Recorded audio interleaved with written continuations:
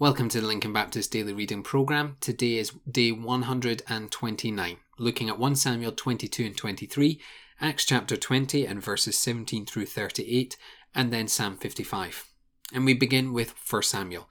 David's life is under constant threat. Look at the anger of Saul. When he hears of anyone helping David, he orders them to be killed.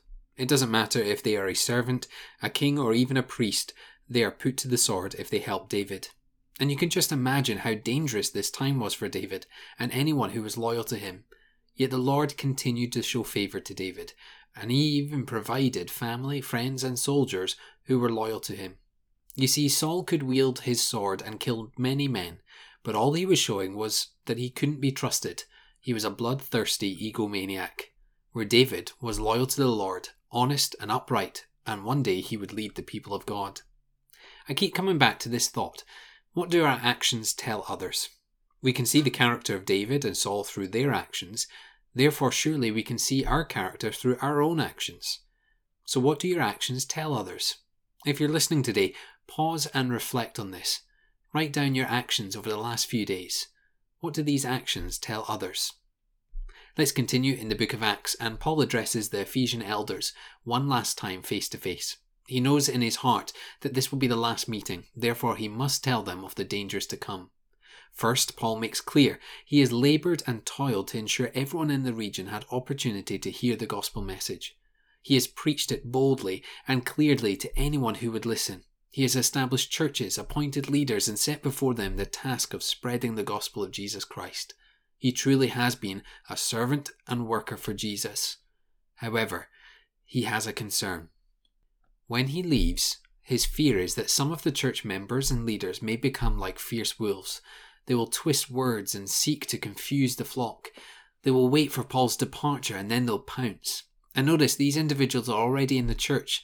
They are waiting for the opportune moment to lead the church astray into their own ideology and way of thinking. Therefore, in verse 28, Paul commands the church to pay careful attention to themselves and to the church, to protect the gospel message in their own hearts and in the hearts of the church. They're to stand on Jesus and fiercely protect that ground, for the enemy is coming and they need to be prepared. Today, nothing has changed. We stand battle ready against the wolves in sheep's clothing. They twist words, they sound philosophical and spiritual, but deep down, they are the enemy. They're coming to distract, divide, and remove the focus from Jesus. We need to remain focused on our faith. Make sure that we are rock solid in Jesus. We need to preach against such wolves and preach the truth. We need to be on guard against any behaviour, thought or speech that would confuse the church, for the enemy is seeking to devour the church, and through the strength of Jesus we must stand firm and not let him in. Finally, we have Psalm 55. This psalm comes at a time when David is running from Saul for his life. He is in anguish because the man he once respected and once called family is now hunting him down so that he can kill David. There is no safe place for David to go. In fact, we read in this psalm that even his own emotions are not safe. He says in verse 4 that his heart is in anguish, and in verse 12 he feels taunted. So where will David turn when in such turmoil? He turns to God, the only one he can trust. In verse 16 we read that he calls out to the Lord for salvation. And then in verse 22, he states his burden has been given over to the Lord, who will now sustain him and uphold him before the evil that surrounds him.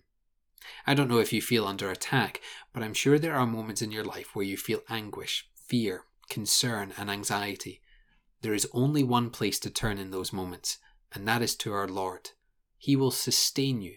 Note, he doesn't promise to remove you from the situation, but to take you through it, upholding you the entire time.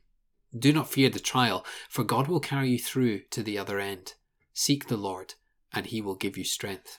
Let's pray together. Father, we do thank you that indeed we can find strength in you, that we can find a mighty fortress in you. Father, let us place our burdens at your feet and trust you that you will carry us and uphold us throughout the trial.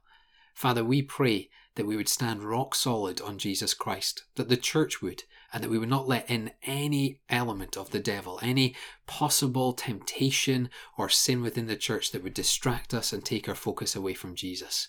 And Father, we pray that in this action of being before you, giving you our burdens, being on Jesus, focusing on his word, that people will see these actions and put their trust and faith in the Lord and Saviour, Jesus Christ. And so we pray this in his name. Amen.